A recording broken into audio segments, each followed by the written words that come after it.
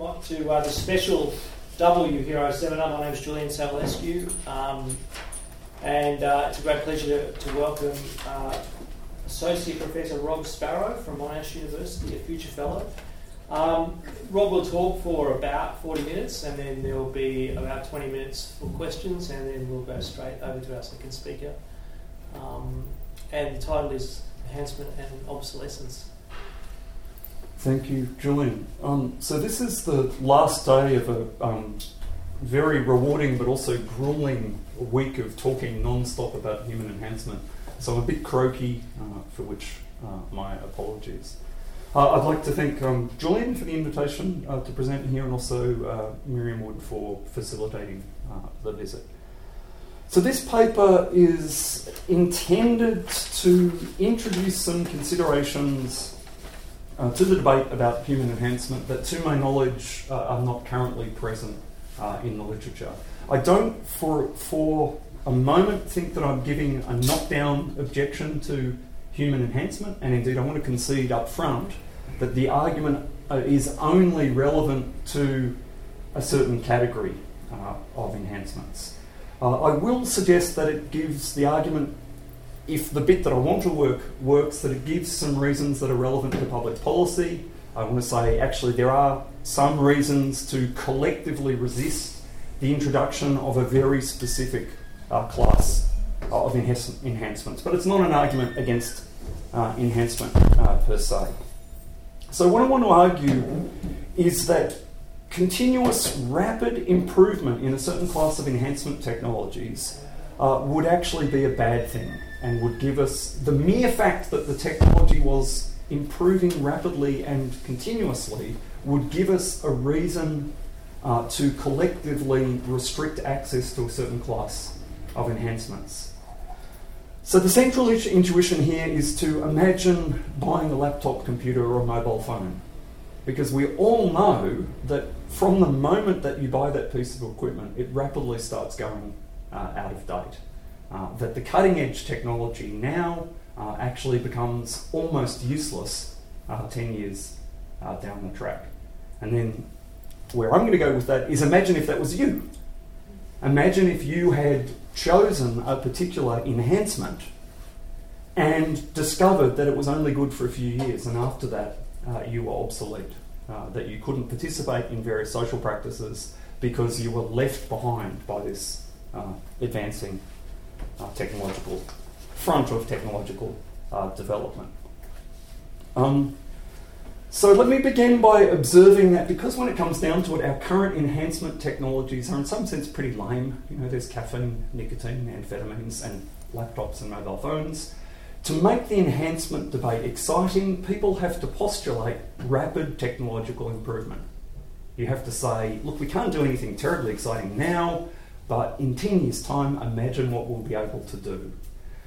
So the enhancement debate, or at least the big chunk of it, is premised on the idea that enhancement technologies are going to improve and presumably keep improving.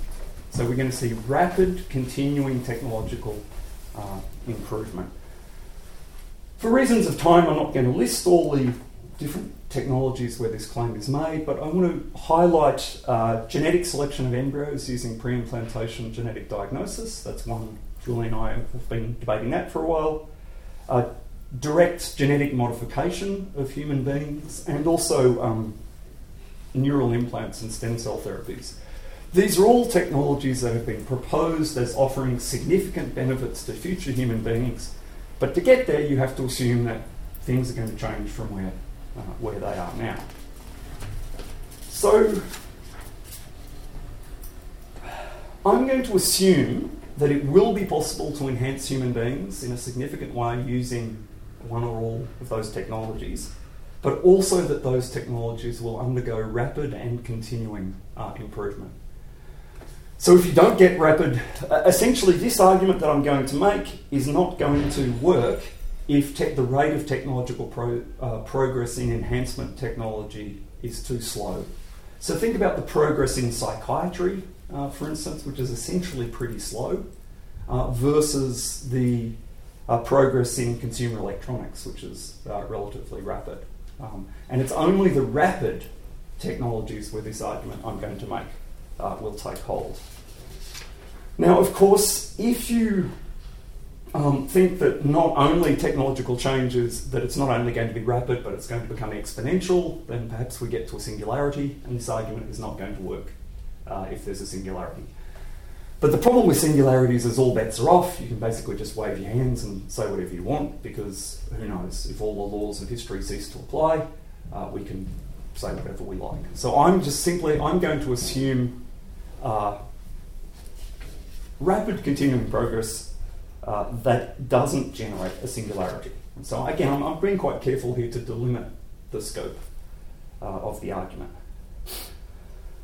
So there's not been, to my knowledge, no one's paid attention to this phenomenon. What would it be like if technology was like that and you only got one shot at enhancement? And that's the other key premise here, is that some enhancement technologies will be one-shot options. So for some technologies, you might simply update them. So if we become enhanced by having cool exoskeletons, then presumably there's no reason why you can't just buy a better exoskeleton every couple of years. And maybe if we're taking really good amphetamines and a new amphetamine comes onto the market, we can simply change our drug regime. So for some enhancements, there'll be no question about becoming obsolete. But for a number of, I think, the most promising enhancement technologies, you will only get one shot, and therefore if the technology continues to improve, you will become obsolete. So most obviously, any embryo manipulations, so PGD, you imagine you undergo PGD for enhancement now, and you get a child who you can get a certain improvement in capacities. But had you waited 5 years, the number of genes that have been identified as providing enhancements would have increased. So children born after your child will actually be more enhanced than your child. This is also likely to be true if we're using recombinant DNA technology. So the package of genes that one can deliver in genetically modifying one's child will presumably get better and better and better. So if you are genetically modified at a particular historical moment, people born after you will have better, or will have superior enhancements. Now, anything that relies upon kind of neural plasticity during childhood might also have this structure. So think about cochlear implants and other neural implants which rely heavily upon neural plasticity in the developing brain. So you can have an implant when you're a child that you can learn to use to its full effectiveness, but later neural implants you'll never succeed as well. So again, the things that your parents do to you before you're 5 will stick.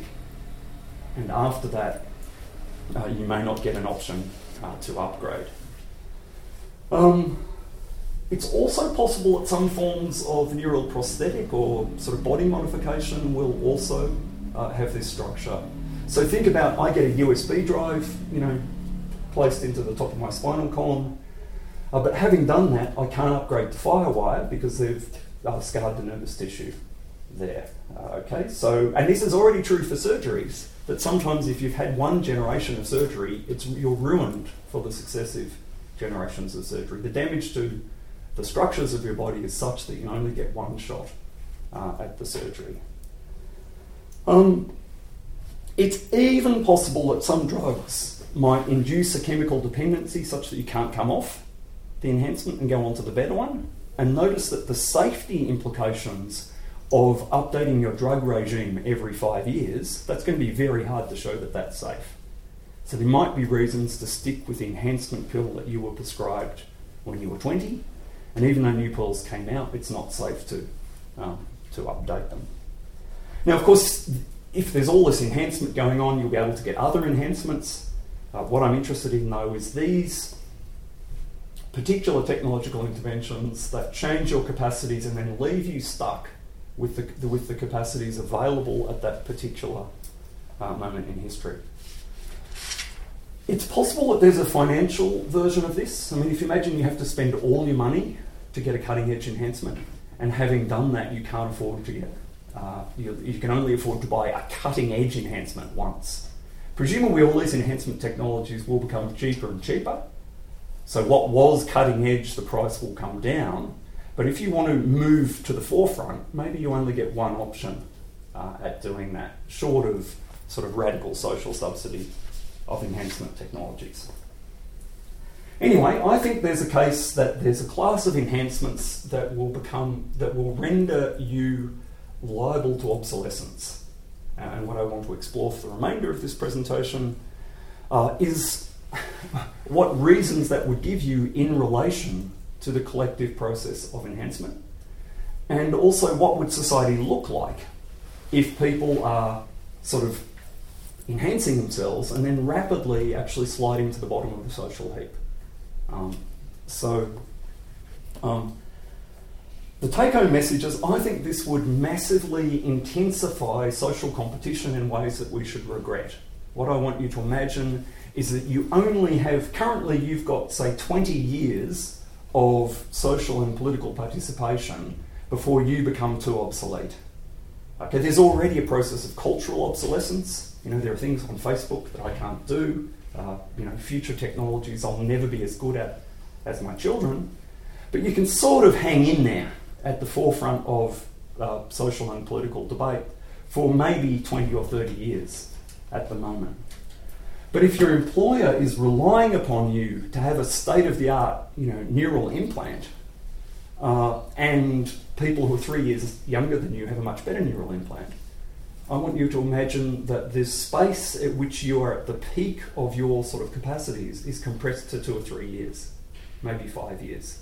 And that's the main social consequence that I think that would flow from this, that once you're older than 25, 20-year-olds are so much better than you that you can't get any of the good jobs anymore. Now, of course, this notion that enhancement technology will generate rat races is a familiar one, and I will say a bit about competition for positional goods. But I want to argue that this argument I'm making is distinct from the traditional concerns about Red Queen's races or the sort of things that Gregory Kafka was writing back in 1994, saying the pursuit of positional good through enhancements would be dangerous. I want to say, look, no one's mentioned, to my knowledge, has spoken about obsolescence yet. I think there are some interesting subjective costs associated with what it would be like to know that you are obsolete, to feel that you are obsolete. I do want to acknowledge that there would be positional losses associated with falling down the sort of the scale of available enhancements as you get older, as younger people get better and better, more and more enhanced than you. There would be a loss of positional goods involved there. And I think that loss of positional goods is generated even if your motivation for pursuing enhancement is actually the absolute goods of enhancement. Okay, so traditionally, rat races or arms races are identified where you want to have more of a good than people around you. So whether what you experience as a good thing or not depends upon what other people have. But one of the reasons why you might want to become more intelligent is not because you want to be more intelligent than the people around you, but simply because it's good to be intelligent. But of course, in a situation where everyone else is getting more and more intelligent, you may still suffer very significant positional disadvantages, even though your motivations were the pursuit of the absolute benefit. I think this dilemma I'm describing is especially profound if you're imagining enhancing your children. And that's interesting. And finally, I think that out of all of this, you could get an argument to collectively resist the process of continuing enhancement. So I've already mentioned what I'm going to describe as the objective cost of enhancement, which is essentially the peak of your powers, the period at which you're capable of sort of participating at the forefront of social events is rapidly compressed. So that you've got 5 years to earn enough money to, set yourself up for the rest of life before you can't get a job, in the philosophy department or the public service or wherever you like, because the younger people are so much better than you. Now, of course, Because this will happen, presumably this will happen continuously, you will remain better, you will have superior capacities to those people who were born before you, but all of you will be getting worse and worse relative to the next generation. So it's not like you're suddenly going to end up on the scrap heap, and you can assume that if you're enhanced relative to us, say, but not as enhanced as relative to the next generation, there would be some advantages there. But I suspect that the overall social consequence of being excluded from full social and political participation would actually be negative. So I think that's quite a bad thing.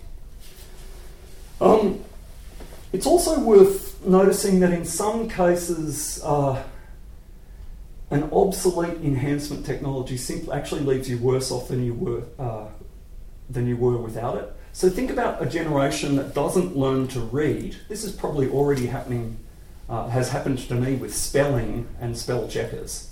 Okay, I rely upon an enhancement to spell, but then you imagine that my computer can no longer connect to the internet because they're all using, FireWire 48B, and my spell checker ceases to work. I'm actually worse off than I would have been had I learnt to spell in the first place. So you could take an enhancement that, and as a result of that enhancement, not develop what we currently consider to be our ordinary capacities, and then when your enhancement ceases to function, and remember, technologies are systems here, okay? You can't find the batteries for your neural implant anymore, or the communications protocol that you're using to connect your head to the web change, and you can no longer access the inter-head web. So it's possible that some of these enhancements, as they become obsolete, will cease to function altogether. And if, as a result of the process of enhancement, you haven't learnt some important skills, you might actually be absolutely worse off than you were before you accessed this enhancement. There's a couple of, I think, important subjective costs. So I've talked about what I take to be some objective costs, which is how your structure of your life and your access to various social benefits changes independently of your desires. Now I want to talk about how we might feel if we knew that we had become obsolete. So one thing that might happen is we might suffer from very significant option regret. This already sort of happens with mobile phones. If you've got like an old mobile phone, someone's got a shiny new mobile phone, you sort of wish, maybe I should have waited. If you have that experience, you buy Apple's products just before they announce the new range, there's a subjective cost there. Now, enhancements are actually good. So there's this, we're looking at a weird phenomenon where you actually are objectively better than you off before you had the enhancement. So having got the enhancement, your situation is improved, but you're also conscious that had you waited, you would have got, your situation would be even better. Now, depending upon how inclined you are to option regret, you might actually suffer a significant cost to your well-being by cursing the fact that you're stuck with this old, obsolescent technology. I actually think the enhancement debate encourages this. I mean, the whole enhancement debate is about how wonderful it will be to be enhanced. Isn't it great to be better, better, better? And if then, taking that seriously, you grab an enhancement and then you just watch everyone sail past you, it's going to be quite hard not to think, oh, I wish I'd waited till those new set of genes became available. We might also experience significant status anxiety as well. So this is not just, the option regret is I could have been better had I waited. Had I waited for 5 years, I would have had a much better neural implant. I would have had I waited 5 years to enhance my child, they would have had 3 heads instead of only 2. The option regret is essentially focused on a counterfactual relating to your own well-being. We might also experience significant status anxiety. So this is relative to other people. we might resent the fact that other people are particularly people who are younger than us, are significantly better off than us by virtue of having better enhancements. We've got the old one, the new one is so much better, and we develop a status anxiety. And again, I think there's reasons to think that in a society in which enhancement was sort of widely adopted, people's status would be connected to their enhancements. So I think status anxiety is a real possibility. So let me talk now about positional and absolute goods. So traditionally, people who want to be, for instance, people recognise that if your desire is to be taller than average, and everyone is trying to be taller than average, that's a futile pursuit of a positional good. We can't all be taller than average. If you want your child to be taller than average and everyone else is pursuing the same thing, the same number of children will end up being taller than average, and everyone has spent a whole lot of money on enhancement technology. So this is one of the traditional arguments for regulation of access to particular positional goods, to avoid getting caught up in this this sort of futile arms race. Now, I think if everybody else is getting enhancements, and furthermore those enhancements are getting better and better, more and more powerful, you will be you'll have to be quite brave to resist enhancement. So a concern for positional advantage and disadvantage is likely to drive the pursuit of enhancement. But the dangers of what I'm calling an enhanced rat race are not solely the result of the pursuit of the positional good. Again, to recap what I said earlier, I don't want to be more intelligent than the people around me. I simply want to be more intelligent. And that's great. I can read more poetry, do more maths, and I'm objectively better off.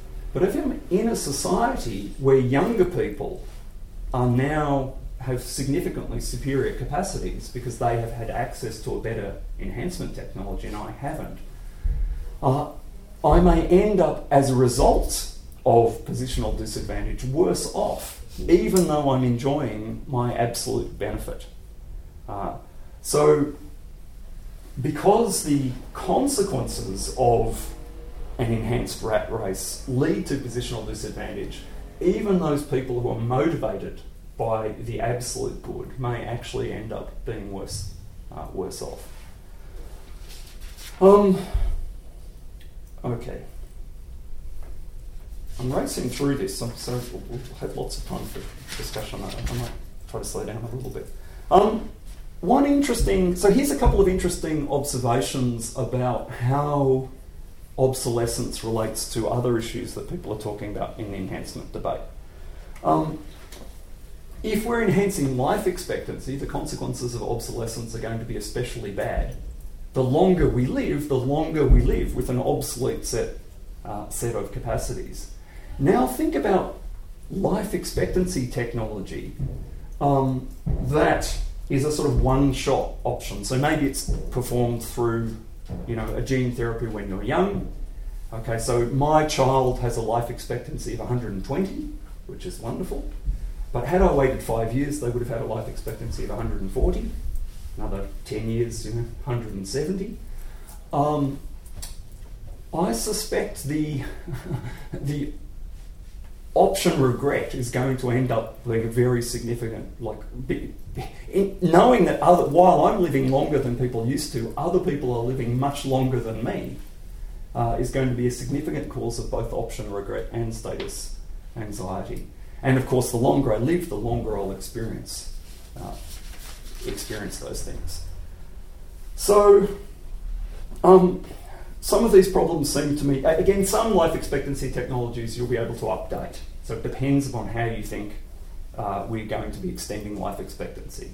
But if it's a kind of one-shot treatment and it's continuously improving, then I think there's some real issues there.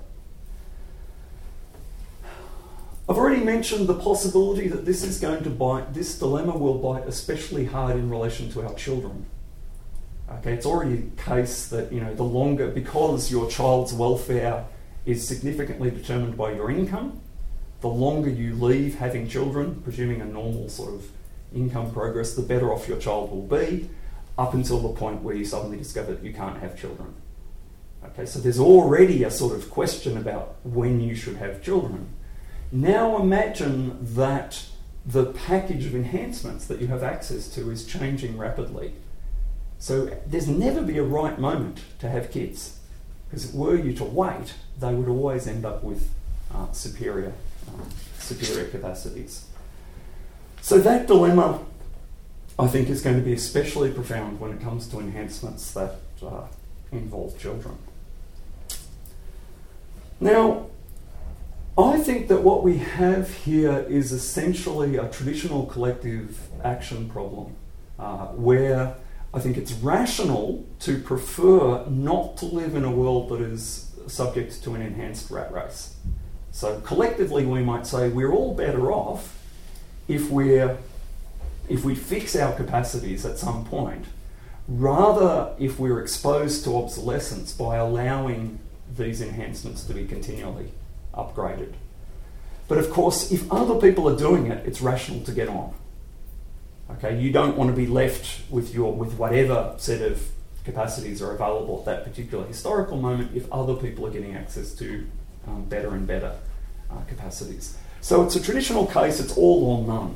Now, I think you might get an argument for saying collectively we want to restrict access and probably restrict research into technologies that would generate an enhanced rat race.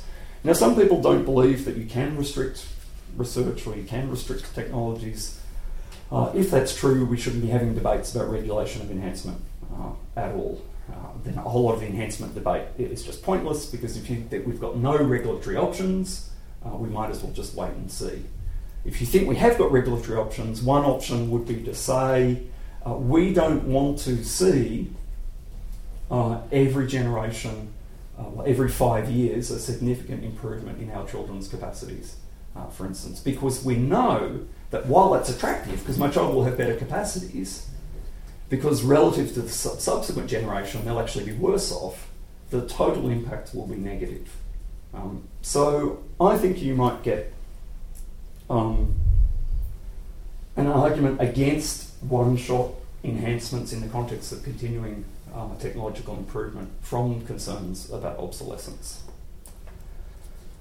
Did you want us to talk for 40 minutes or half an hour, Julian? No, I think it's better to have more time for questions. So okay, all right. I'll just mention, because it relates to something that Chris was talking about at a conference last week, I'll just point out that there's some interesting relationships here to Alan Buchanan's discussion of network effects in his book Beyond Humanity. So Alan Buchanan makes the point that lots of enhancements actually have positive benefits for people around you. Okay, so it's better to live, even if I'm not enhanced, it's better to live in a community where some people are enhanced, because the benefits that their enhancements generate will trickle down or sort of suffuse out into the community. So he makes this argument in to claim that it's silly to be worried so much about positional disadvantage. You've got to also look at the absolute benefits that would flow from having engaging in the enhancement enterprise, as he describes it. But what's interesting about obsolescence is that it's one of the things that prevents network effects from being realised. That's one. If you think about the ways in which, for instance, you're sometimes stuck with an obsolete technology due to network effects. Okay, so a particular technology becomes widespread, and because it's widespread, it's widely adopted. In fact, you can't afford not to adopt it, even though better technologies become available. Okay, and when someone releases a better technology, it sputters and dies. Because the early adopters don't benefit from the network effects. This is essentially Microsoft. We're stuck in Microsoft Word, we're stuck with a bad product simply because it's so widespread. But you also get, you can also be, forced out of social and political participation by network effects. And we've all had this experience too, when there comes a time when you can't open the latest Word document. Okay, you've got a perfectly good computer and it's doing everything you want it, but because everyone else has upgraded, you cease to function in that particular technological ecology. So there's a complex, I don't know, I can't say too much about this because there's a complex empirical question here about whether the benefits from those people who are pushing forwards with their new enhancements to the rest of us outweigh the fact that we are essentially locked out of social collaboration with those people by virtue of obsolescence. But there's at least an interesting issue here that the argument that Buchanan makes about network effects is not as powerful as he thinks once you admit the possibility of obsolescence. All right. So I think we might collectively decide to avoid an enhanced rat race by trying to restrict access to certain sorts of enhancement technologies that have this structure. I think there's because almost all of these enhancements will have to be installed or made available through the medical profession, and the medical profession is already highly regulated. I think there's a real opportunity there to regulate. I think the problem of regulation is not as profound as one might think. Interstate is a different issue, but within the country, black market medicine is less of a problem than one might think. The exception of abortion, of course, but the medical there are resources within the way we already regulate medicine to regulate access to some of these enhancements. Now, I don't think this is a knockdown argument against enhancement. It doesn't work if enhancement is slow, because then I suspect you might put up with a working life of 20 years, for instance, if other benefits were flowing to you. And it doesn't work if enhancement is too rapid, and it doesn't work if we can upgrade our enhancements. But if there's a class of enhancements where you've got rapid, continuing improvement, and you only get one shot at it, and you can't upgrade, then I think the rational thing to do might be to get together and say, we don't want this particular social dynamic.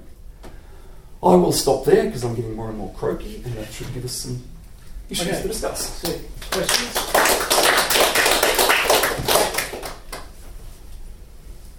Yep, do you want to go first? All right. Your argument seems to be based on the idea that once humans are being enhanced, they can be upgraded. So my question is whether it's really against enhancement or it is against we don't have a kind of open standard for upgrading humans, so to speak. So if we have regulation, why don't we just have a regulation on the kind of standard we have on this technology instead of just going against it? Yeah, no, so I think that's good. I think in some cases that is precisely the solution we should adopt. But it's also very hard to future-proof technologies. It's very hard to ensure that no one will be left behind as a result of technological improvement. This is very clear for the things that we do to children. Okay, so anything that you do in utero, any genetic modification, you simply won't be able to achieve the same modifications later in life. I mean, you can do gene therapy later in life, but you won't be able to, add genes for photosynthesis. You won't be able to add your longevity genes if once the child's, past the blastocyst stage. So in some cases, I simply think that solution won't work. And again, lots of the surgical options, it's very hard to anticipate what future surgery is going to be like. So you get your neural implant, it's true you can upgrade the device, but what you can't do is give you back the bit of the brain that it was supposed to plug into that has been destroyed by the first surgery. So yeah, I think that's a partial solution, but I don't think it's will avoid the problem. So the order that I saw them was Guy, Rebecca, and Stuart Owen. All right, yeah. So can we also name names? Because Guy's next. It's good for me to meet people in this crew. Yeah, I'm Guy. Hi. Yeah, so it was really interesting. That was some move you named that was a bit connected to the previous claim that was a big arc. So essentially you spend a lot of time defending this interesting claim that if certain kind of enhancement move too fast, it will become obsolete. That's overall the bad. Yep. But we can debate whether this claim is true or not. It's Yeah. interesting. Then you said, therefore we should restrict enhancement. And that's a weird inference. No, it follows that we should not enhance things too quickly. We should enhance it slower. That's the immediate thing that falls from the argument. No. Now, you might think it's hard to regulate, but if we can regulate things in a way that prevents enhancement generally, we probably can regulate in a way that just makes things sufficiently slow to avoid it. Okay. And that kind of two further reasons to think that's better. So one is simply if you imagine a company sells cell phone that everybody knows will be obsolete in a few years. That's a terrible business model. People would be terribly upset. They wouldn't buy it, they would protest. So if there's an interest of people who develop enhancement, whether it's governments or companies or whatever, to avoid that kind of problem, which is a general problem. So they need to have some kind of model that makes it attractive to the people who buy it. So that's already going to be, within the dynamic, it's likely to be a constraint that people will recognize. And then the second point is just that current status already involves some people who are obsolete in some way. Just they never became obsolete, but they just have lower cognitive capacity. They cannot get some kind of jobs and engage in some kind of social interaction, etc. So they are, if you keep the status quo, these people are already suffering from that problem anyway. Yes. So I want to concede a lot of what you've just argued. So I do think clearly our existing rate of technological progress is leaving some people behind, but I don't think it's as rapid. I mean, so this argument is really targeted at a particular spectrum of the possible future histories of enhancement. And then I simply want to say that's a likely spectrum, given what you need to say to make the enhancement debate interesting at all, given how actually few enhancements, meaningful enhancements, we have that modify the body rather than external devices. Now, I would also insist, however, that it might well have been rational for those people who are currently being left behind by technological progress or simply by the existence of jobs requiring certain cognitive skills that they don't have to resist that. That had the collective choice been made, people with cognitive impairments might well have said, we're going to be worse off in a society where access to computing technology is essential to full political participation. But I think they would have lost that vote. What's interesting about the scenario I'm describing is that everyone can see that they will be worse off. I mean, I agree, we have to debate whether they really would be worse off, but you could actually get a super majority to say, I don't want to be left behind by future generations, so I'm going to regulate. Now, as to whether we should be regulating the speed or the existence of the technology, I think that's a good point. I guess I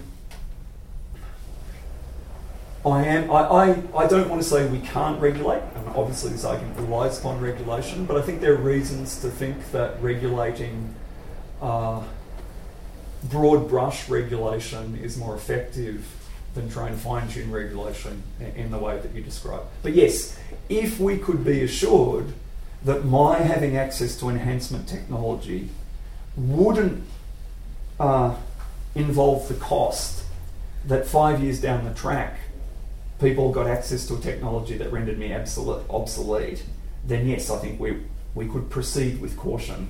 But I think as a regulatory policy that will be harder than... I mean, in fact, one thing you might think is that the consequence of a ban would just be to slow things down. And that's sort of what people think about technology diffusion anyway. Certainly I think we should resist becoming obsolescent in this sort of very radical way I've described. How to do that, there's some further discussion there. Okay, Janet, I've got you down at the bottom of the list now. So you've got quite a lot of questions, so maybe short questions and short answers. I think Rebecca, you do it next.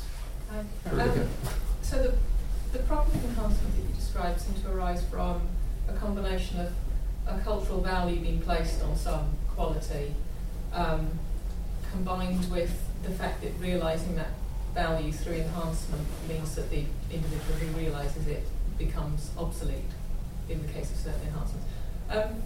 It seems like the same point applies to other things, well, things that aren't enhancements, sort of more mundane things. So for example, there's sort of huge cultural emphasis on being physically attractive, with the result that sort of lots of people who have lots of qualities to offer that are more, arguably more important than being attractive, are kind of rendered obsolete, at least in certain respects, by the time they reach a certain age. Another example, I guess, is the fact that society places a value on watching professional sports, and the life of the professional sportsman or sportswoman is quite short. In these cases, it's not so. It doesn't seem. If you sort of asked how could we? Sorry, I'm not being very short. I'll try to hurry.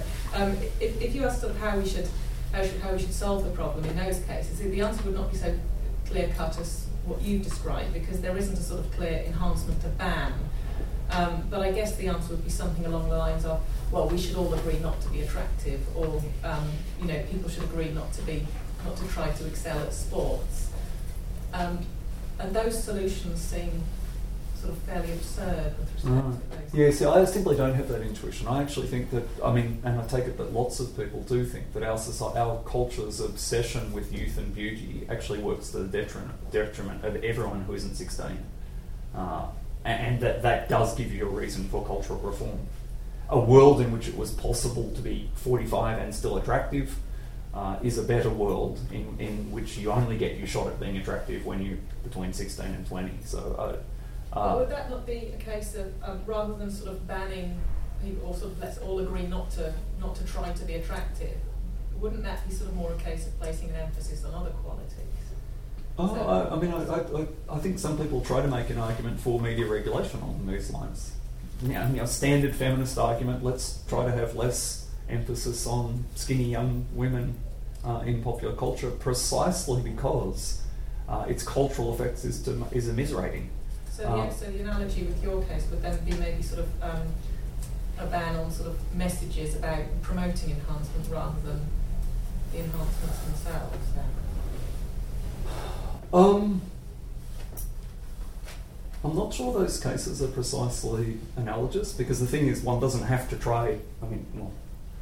Most people don't have to try to be good looking when they're 16, or at least to be young. We all get to be young. Might get to actually be good looking, but there's a sense in which one doesn't have an alternative there. Whereas whereas we do have an option about what sort of culture we live in. Similarly, I kind of think that if you were wise and you had the option to play professional sport and amateur sport, and you loved sport, and you knew that if you played amateur sport, you'd have a playing life of 30 years.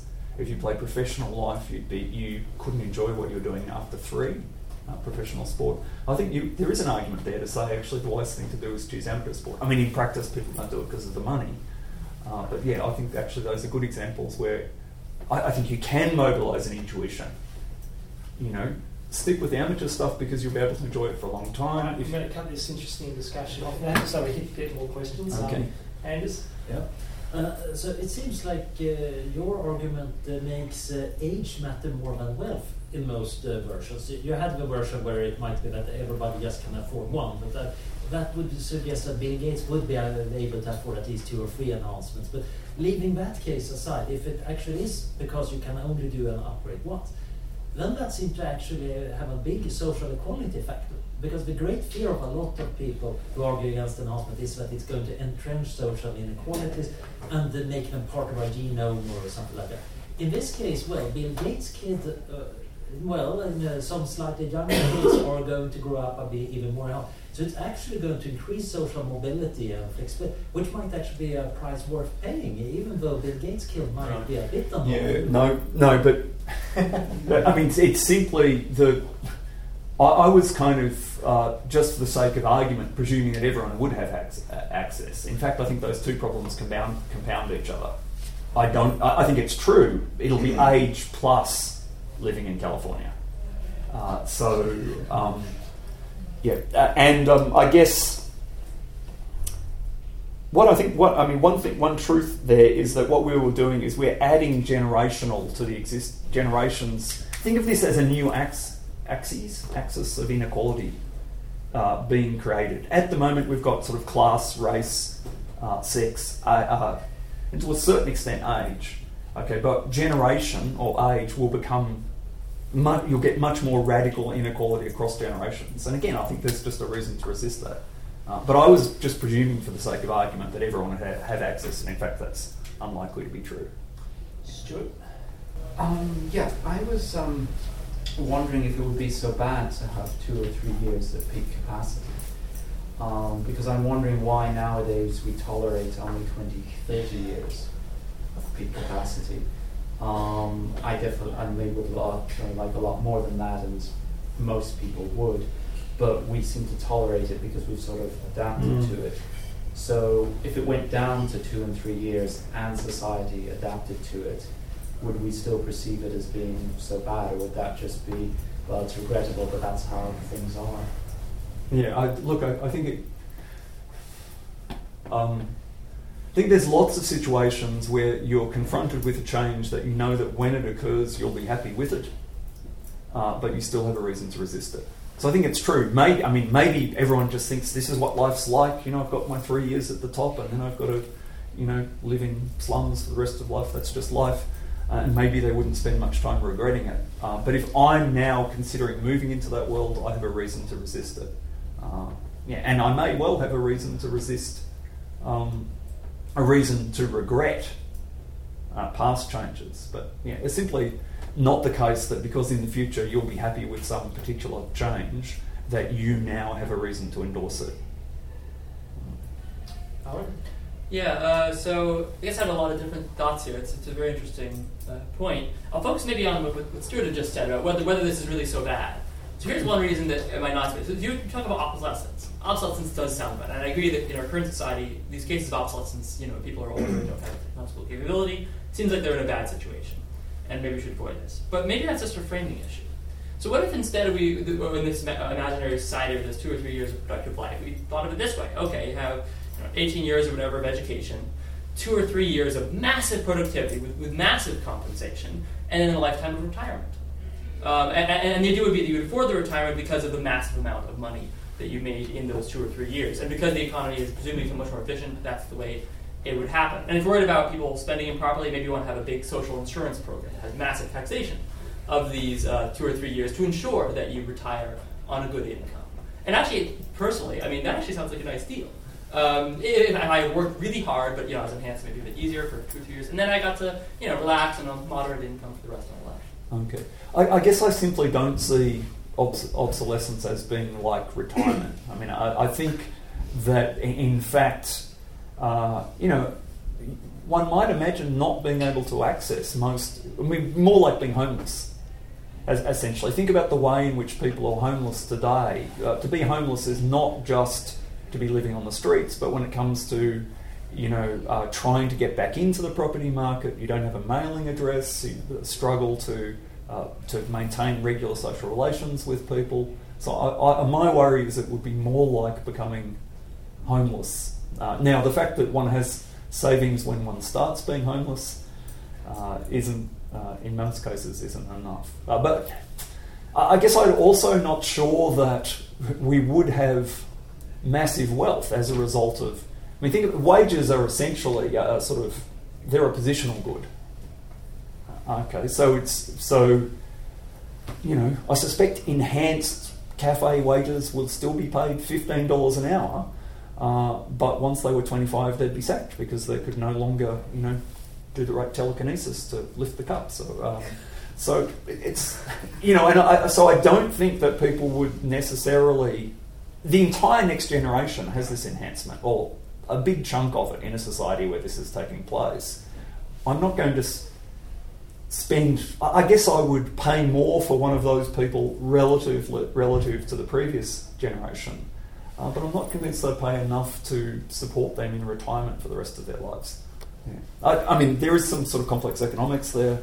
My suspicion is that this is a bad thing. Well, I mean, banking is one example of this, where it's a young person's game, and they're only in it for a few years. They work long hours and make a huge amount of money, and then they just spend out over there. Now, your argument seems to be one, well, but there could be social inequality, and that would be really terrible if people on the streets. But there's lots of causes of social inequality. We can have a stroke. We can. Yeah, they're all bad though. I mean, that's right. And so exactly. So the argument is, well, we should have some sort of protection against radical social inequality of any cause. And it doesn't seem that to necessarily follow, as someone was saying, that this is ineluctably linked with a kind of radical social inequality. Okay. I mean, we have to be careful with the mode of argument which says we are living with something bad, therefore we shouldn't object to more things like this. And that's often a feature of people's response to these kind of scenarios. You say, look, we've already got inequality, so there can't be anything wrong with inequality. Actually, because for the same reasons that we should be working against inequality now, we should be resisting future inequality. Now, I mean, if the counterexample is simply... I agree, in a society where this was happening, the need for social security to look after the obsolete people would become extremely pressing. So yes, were we to arrive there, you shouldn't simply say, this is the way that hyper-capitalism goes. You should in fact try to put a social security network in place.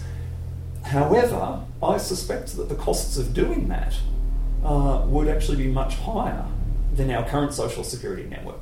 I mean, some of these people wouldn't be able to log on to the neural net, or they're only living 120 years when everyone else is living to 300 years. And if our social security institutions are premised on a life of 300 years, the older people who only have 120 years are actually going to be quite expensive to look after. So I do think there are some reasons to think that the demands on a social security system, if society looked like that, would actually be higher than our current social security. Johnny? Hey, thanks for the talk, it was really interesting. A couple of thoughts on your worry about whether these rapid enhancements would intensify social competition.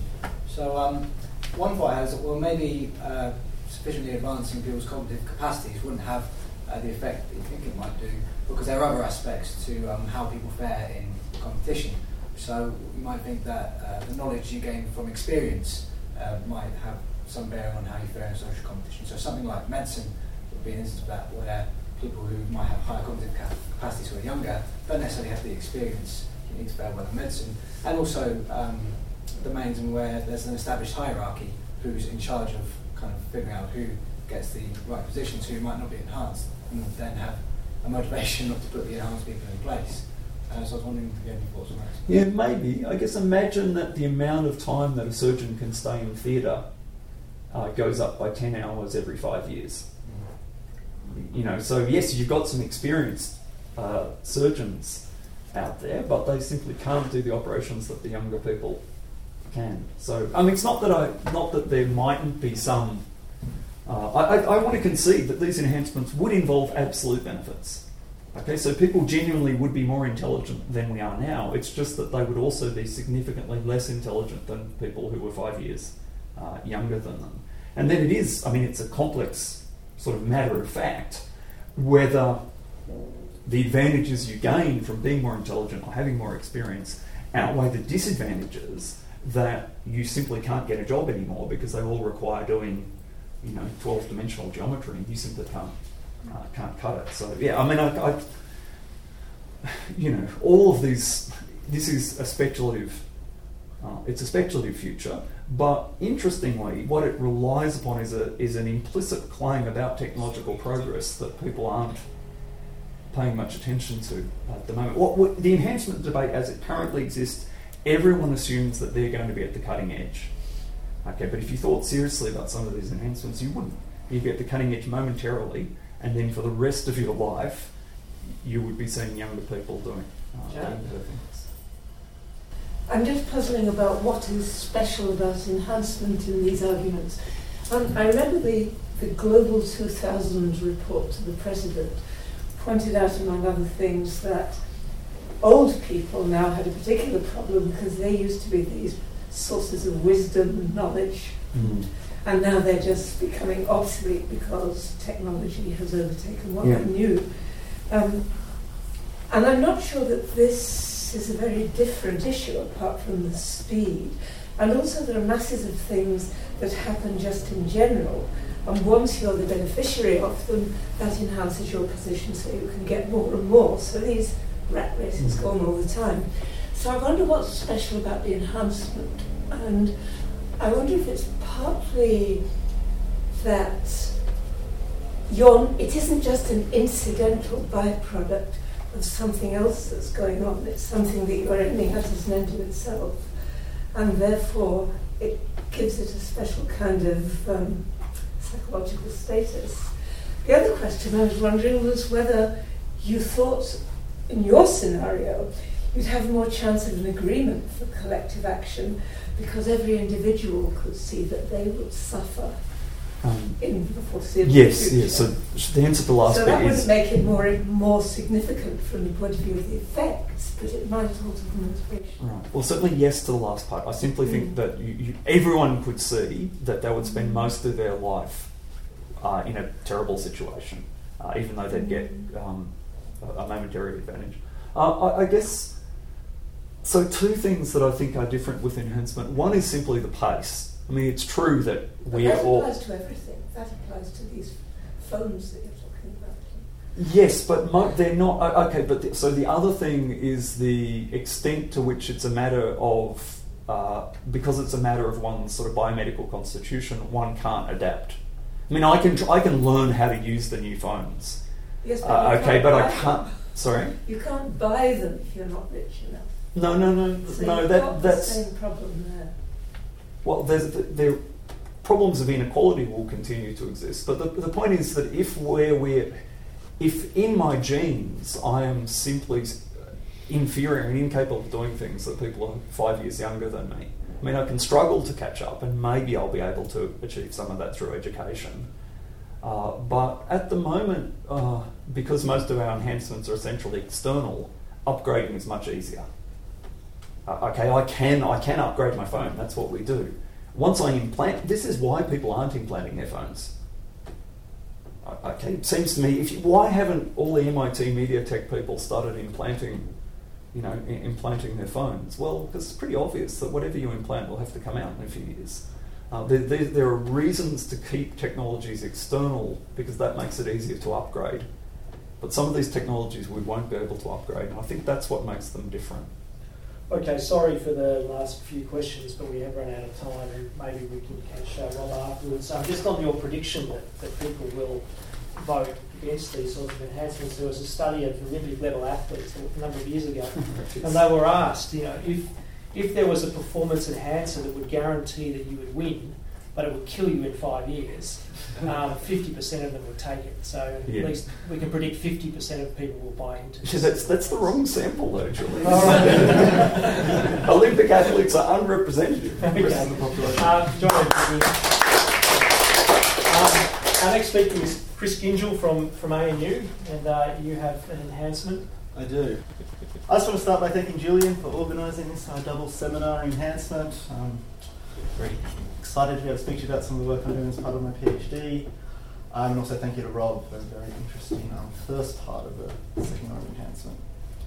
So, like Rob, I'm going to speak about some possible risks of certain types of enhancement technologies. The enhancement technologies I want to speak about are ones that will allow parents to select specific genes for their children. Now, we know that parents can already sort of affect the genetic makeup of their sort of future children. They do this right now through sort of screening techniques and pre-implantation genetic diagnosis. But it's plausible in the future that the power to manipulate the genes of the children will increase, and they'll be able to have quite precise technologies and be able to select particular genes for their children. And it's these types of enhancements I'm going to talk about today. So whenever I think the ethics of these types of technologies come up, so I'll call them genetic engineering technologies, I think there are two sort of separate questions that are generally discussed. The first is sort of assuming parents have access to genetic engineering technologies, how ought they use them? So this really comes down to what are the obligations of parents in relation to these technologies? What type of traits should they be trying to achieve for their children? Julian's principle of procreative beneficence is a very sort of influential response to this first question, and it's generated a lot of debate. I want to focus on a second question, which I take related but sort of distinct, is what are the sort of obligations of states in relation to these technologies? So assuming the existence of genetic engineering technologies, how ought states regulate them? And in relation to this second question, I think a sort of popular model is the genetic supermarket. So this idea was first introduced by Nozick, and it was sort of developed more by Peter Singer. And the name of it gives you a general idea about what this model takes. It's that genetic technology should be regulated in a very similar way that we regulate other types of technologies. I've got a quote from Peter Singer there. In a free society, all we can legitimately do to make sure that the process consists of freely chosen individual transactions. Let the genetic supermarket rule, and not only the market, but also altruistic individuals or voluntary organisations. Anyone who wishes, for whatever reason, to offer genetic services to anyone who wants them, and is willing to accept them on the terms that they are offered. So, just talk about two sort of fundamental features of this model. So the first is there is a wide access to genetic enhancements, and you can distinguish this from the current regime. So I'll just talk a bit about what I mean by that. So as I said before, parents can already sort of affect what genes their future children will have by sort of screening techniques and pre and post genetic diagnosis. And in many jurisdictions around the world, parents are able to access these services to prevent their future children from having diseases, but they can't use it to influence sort of non-disease traits. So in Australia and Great Britain, parents are able to use sort of screening services to prevent their children from having cystic fibrosis, but they can't sort of do things like increase the height or intelligence of their future children. So this is often sort of justified as this idea that there's maybe a moral difference between disease, treating disease and enhancement. But I think that this definition is very sort of problematic for a number of reasons. A lot of authors have pointed to problems with it. First of all, it's just a practical difficulty sometimes. It's very hard to know if a particular gene should be considered as disease treatment or enhancement. But I think a more fundamental difference is there's really not a strong argument for why the disease sort of therapy distinction should be morally significant. And I think there's arguments that suggest that it's not morally significant. The best of these is that the best way to think about sort of disease and health are as instrumentally valuable goods. Having a disease is not bad in and of itself. It's only bad because it makes your life tend to go worse, and vice versa for health. It's not good in and of itself. It's only good because it allows you to achieve high levels of well-being. But if the goodness of sort of health and the badness of disease is sort of only instrumentally valuable, then it makes this sort of disease enhancement distinction look a bit arbitrary. Some enhancements will likely increase well-being more than some diseases, so if that's why we only care disease about effective well-being, it just looks like an arbitrary distinction. So I've just got another sort of fundamental sort of feature of the genetic supermarket model there is that sort of the individual makes selection decisions. Parents are free to go and use the market or not use it in any way they see fit.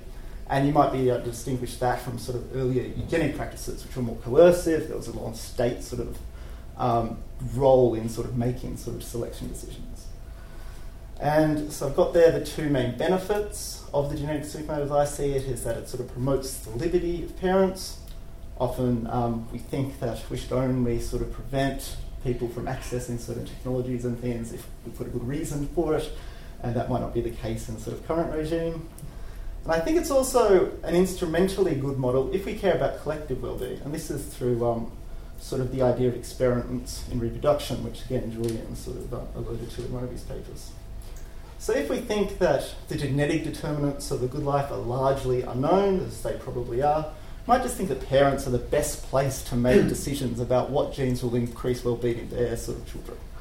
So by giving parents this wide access to these enhancements and by letting them make free choices, this might just be an instrumentally good way of sort of promoting well-being.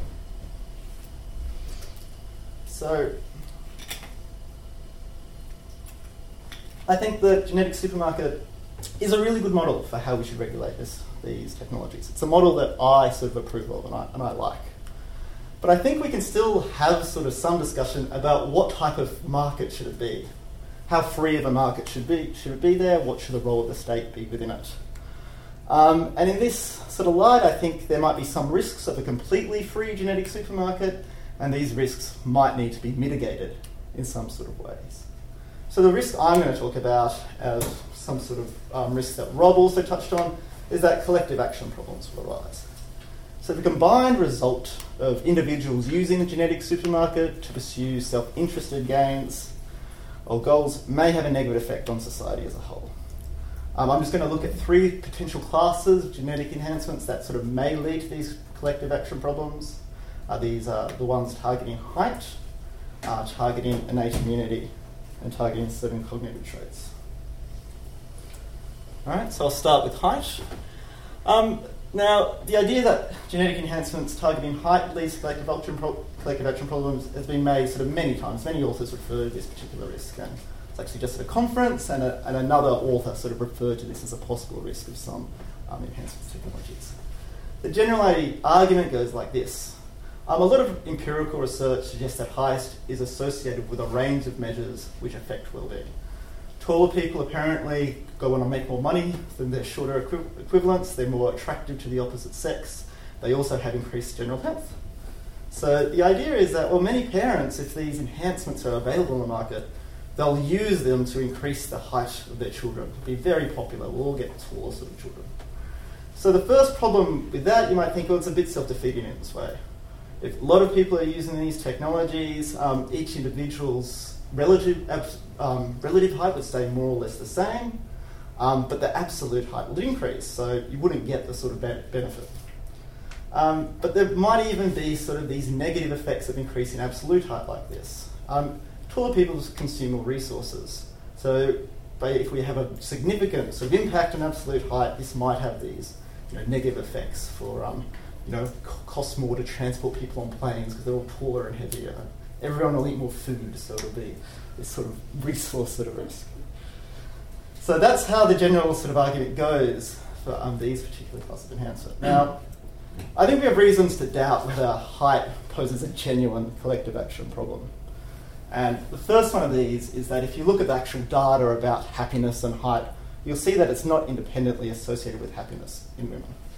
So taller women do say that they're happier, this is true, but as I said, height is correlated with these range of other sort of measures that affect well-being. A lot of these are economic and health impacts. So what could be going on is some independent variable is both affecting the future height of people, but also having an influence on these other sort of measures. So for instance, if you have a sort of illness in childhood, you might think this will impact your sort of future height because it's at a developmental stage, but it might also have long-term health and cognitive consequences for you. And indeed, when you sort of really look at the data, you'll find that once these other factors, these economic and health factors, are controlled for, taller women aren't more happy than shorter women. It just makes no sort of difference with the happiness. But the story is more complicated with men. So if you look at sort of young men, even if you control for all these other variables, apparently just being slightly taller than your peer group makes you happier. Now, I think this bit of shade that makes males look like a bit of a shallow sex in this sort of regard, but fortunately it doesn't happen through all our lives. It's most pronounced in young men, and it completely disappears by the time you're 40. So I guess by that age you've gained enough wisdom, you've got more perspective on the world, and you just think it's not that important that I'm taller than other people who are around me. Okay, but there does seem to be, there may be a general incentive for parents of male children to increase the sort of height of their children if they had access to these technologies. I think that's probably true. Parents of male children would probably, a lot of them would try to have slightly taller male children. But we might think that they'll only do this to a certain extent. There seems like a cap on really sort of extreme heights, and that's because there are health consequences associated with being very, very tall. So being very, very tall means you're more likely to suffer from heart disease, for instance, because the heart has to work harder to pump the blood to all your extremities. There are also health problems that actually arise because it takes longer for your nerves to go from all your extremities up to the sort of central nervous system. So I think if we consider all these reasons together, I think we do have good reasons to doubt whether height, or genetic enhancements targeting height, would be a genuine collective action problem. For starters, not everyone will have reason to increase height in their children. And secondly, those that do would only be to a certain extent. So I think it just seems unlikely that the combined effect of this would have this negative effect on resource use that it's sometimes thought out to be. So I just don't think that it would happen to an extent where it would be sort of worse for everyone in a population, or at least the consequences wouldn't be so pronounced that it's a significant sort of problem. So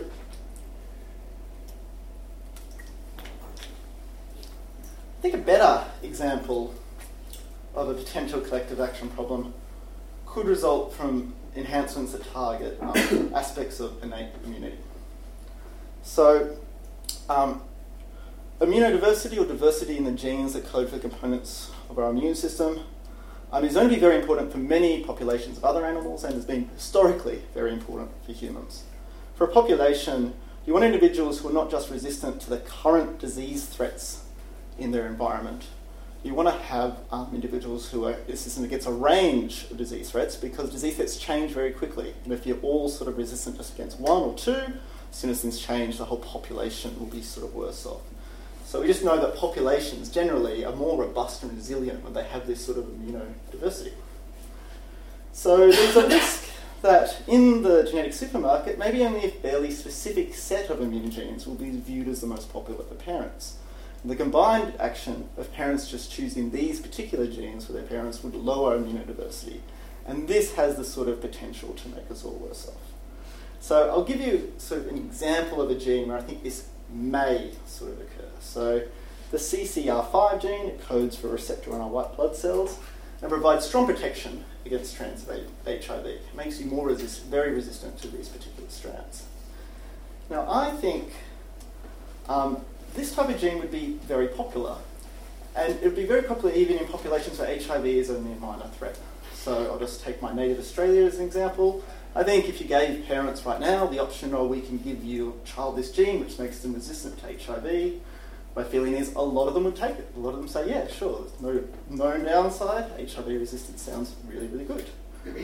But in Australia, HIV is a really, really minor threat to people. I think it's less than 0.1% of chance to actually contract HIV. So you might think that if lots of parents did this and chose their genes for the children, it would make the population possibly worse off, because there's potential for that gene to predispose people to a later disease. And we do know that some genes which do provide protection against some diseases do make you more susceptible to others. It's the DARC gene, which provides protection against malaria, but makes individuals more susceptible to HIV. So it's not unlikely that the genes might have this dual sort of effect here. So I think this could be a case of a sort of genuine collective action problem. However, I remain open to it. We remain open to the thought that it might not be so significant by the time we actually have a genetic supermarket, on board. The reason is, as I said, immunodiversity has been very important to other populations of animals. Historically, it's been important to humans, but it's becoming less and less important. We're finding much better ways of fighting disease.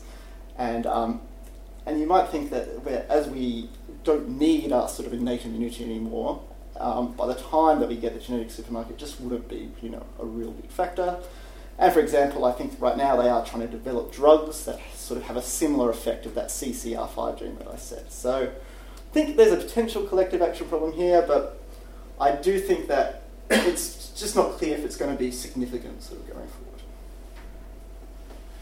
So we'll turn to my last sort of class of enhancements, which I think could lead to collective action problems, and that's ones that target certain cognitive traits. Now, my personal feeling is these are the most likely to lead to significant collective action problems that we might want to do something about. So a lot of this idea stems from work that shows that cognitive diversity is really important for the collective ability of groups to solve problems.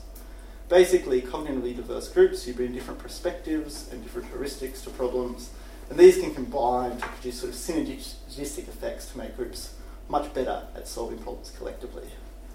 There's also evidence that cognitive diversity improves productivity. Different types of minds excel at different types of tasks, and this can sort of help produce benefits by the division of labour. And there's also evidence that cognitive diversity can contribute to increased innovation. So the risk is, if many individuals use cognition-targeted GETs in similar ways, then this could reduce cognitive diversity, and the combined effect of this reduced problem-solving ability may make us all worse off. Now, I think for many cases we wouldn't expect this to happen, right? People have diverse preferences. We normally expect people to make very different choices and to use probably genes in very, very different ways, or select very, very different genes for their children. But you might think there are some preferences that are common to a large portion of parents. For instance, we think that most parents probably want their children to be very happy, or have happy lives. And there are some empirical studies to support this. So, in a US study, it looked at asked a large group of parents is what do you expect from your teacher? What's the sort of best sort of goal you want to have the teacher for your children? And most of them said that they want their teacher to contribute to their child's happiness. They want their teacher for them to have happy children. And this was a more important goal than academic performance. So I think if this is true, and if parents sort of share this preference, we might expect some selection to occur against genes that make children less likely to be happy. And if these genes also reduce a valuable type of cognitive diversity, then I think there's the potential for them to make us all worse off. So I'll just give two sort of examples where this might happen. The first is genes that would predispose individuals to depression. So as we know, these genes can be sort of quite common in our populations. Being depressed, so obviously nearly by definition, seems to make you sort of less sort of happy, and it can make sort of your life harder, and obviously being the parent of a child predisposed to depression can be harder for the parent as well. But there's a range of research to indicate that people with a depressed attitude of life have these valuable cognitive abilities. So in his book, Daniel Kahneman, Thinking Fast and Slow, he makes the point that when you're less happy, when you're more sort of depressed, you're more likely to question assumptions of things that are around you. You're less easily to be misled. Apparently, slightly depressed people make much more reliable eyewitnesses than happy people. And there's also evidence that people who are more depressed have increased sort of analytic sort of skills. People who are more prone to depression sort of tend to ruminate on sort of problems for long periods of time. And this, can increase their sort of analytic ability. I guess you get the sort of feeling of the struggling artist who's just never quite happy with their work, and they keep trying to improve it. So I think if there was sort of selection against these sort of particular genes, then that could potentially reduce a valuable type of cognitive diversity, and this may have sort of negative impacts for society as a whole. The other one I'll give here is introversion. So being an extrovert is also very reliably associated with increased sort of subjective well-being, subjective happiness. And for these reasons, you might think that parents might prefer to have a sort of happy, sort of extroverted child than sort of a quiet, sort of introverted one. But again, you might think that the spectrum of extroversion, introversion is a valuable one, and that you want to keep a sort of diversity of these traits because extroverts and introverts might excel at different tasks. So, I think cognitive traits, that is a potential sort of collective action problem. I take it that these are all empirical questions, and I'm not pretending that I know all the answers here, but I think they might be important empirical questions as these technologies become further advanced. I want to shift now to not so much talking about the empirical case, but just assuming that there are collective action problems, that they will arise. And what are the implications for this? And I think, I've got a very intuitive feeling that, if we knew that collective action problems were likely to arise in the genetic supermarket, this would be a good justification for states to restrict access to these in some particular way. In other markets, a collective action problem can be seen as a type of market failure, where the market isn't doing a great job of distributing the goods, and that can be seen as a justification for some type of regulation. But certainly, I think some writers would sort of deny this. Some authors in the enhancement literature would say that we shouldn't really restrict individual liberty to promote these broader sort of social goods. So the example I'll just give is John Harris. So in his book Enhancing Evolution, Harris sort of argues that, well, we shouldn't we can only restrict access to technologies if they're going to result in these clear and present harms, and not in future and speculative harms. And I just take it that I don't think that is a good way to sort of regulate a sort of a market like the genetic supermarket. I just think Harris is wrong that we shouldn't restrict liberties in cases of future and speculative risks. If the consequences of the future and speculative risks are significant enough, and to prevent them we only need to make these really quite minor sort of restrictions on liberties, that seems a good thing to do for me. And the example I sort of have in mind here is something like climate change. A lot of people would describe the risks that climate change poses as being sort of future and speculative. But nevertheless, given the consequences would be significant enough, I think we would be justified in restricting people's liberty somewhat to prevent these sort of consequences.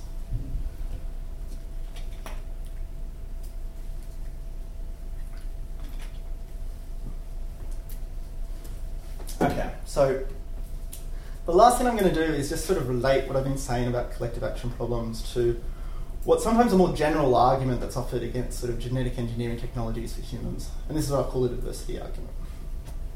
So in its really strong form, the diversity argument would say that, well, a massive risk of these technologies is that they're going to destroy human diversity. We're going to become like biological monocultures that are all exactly the same. And this is going to make the species much more likely to go extinct as sort of particular threats come up that we can't meet. And I think why this argument is implausible, it's implausible in its strong form. First of all, I just don't think we would expect genetic engineering technologies to reduce diversity on this massive scale. As I said, generally people are really diverse, and they have these diverse preferences, and they would use these technologies in different ways.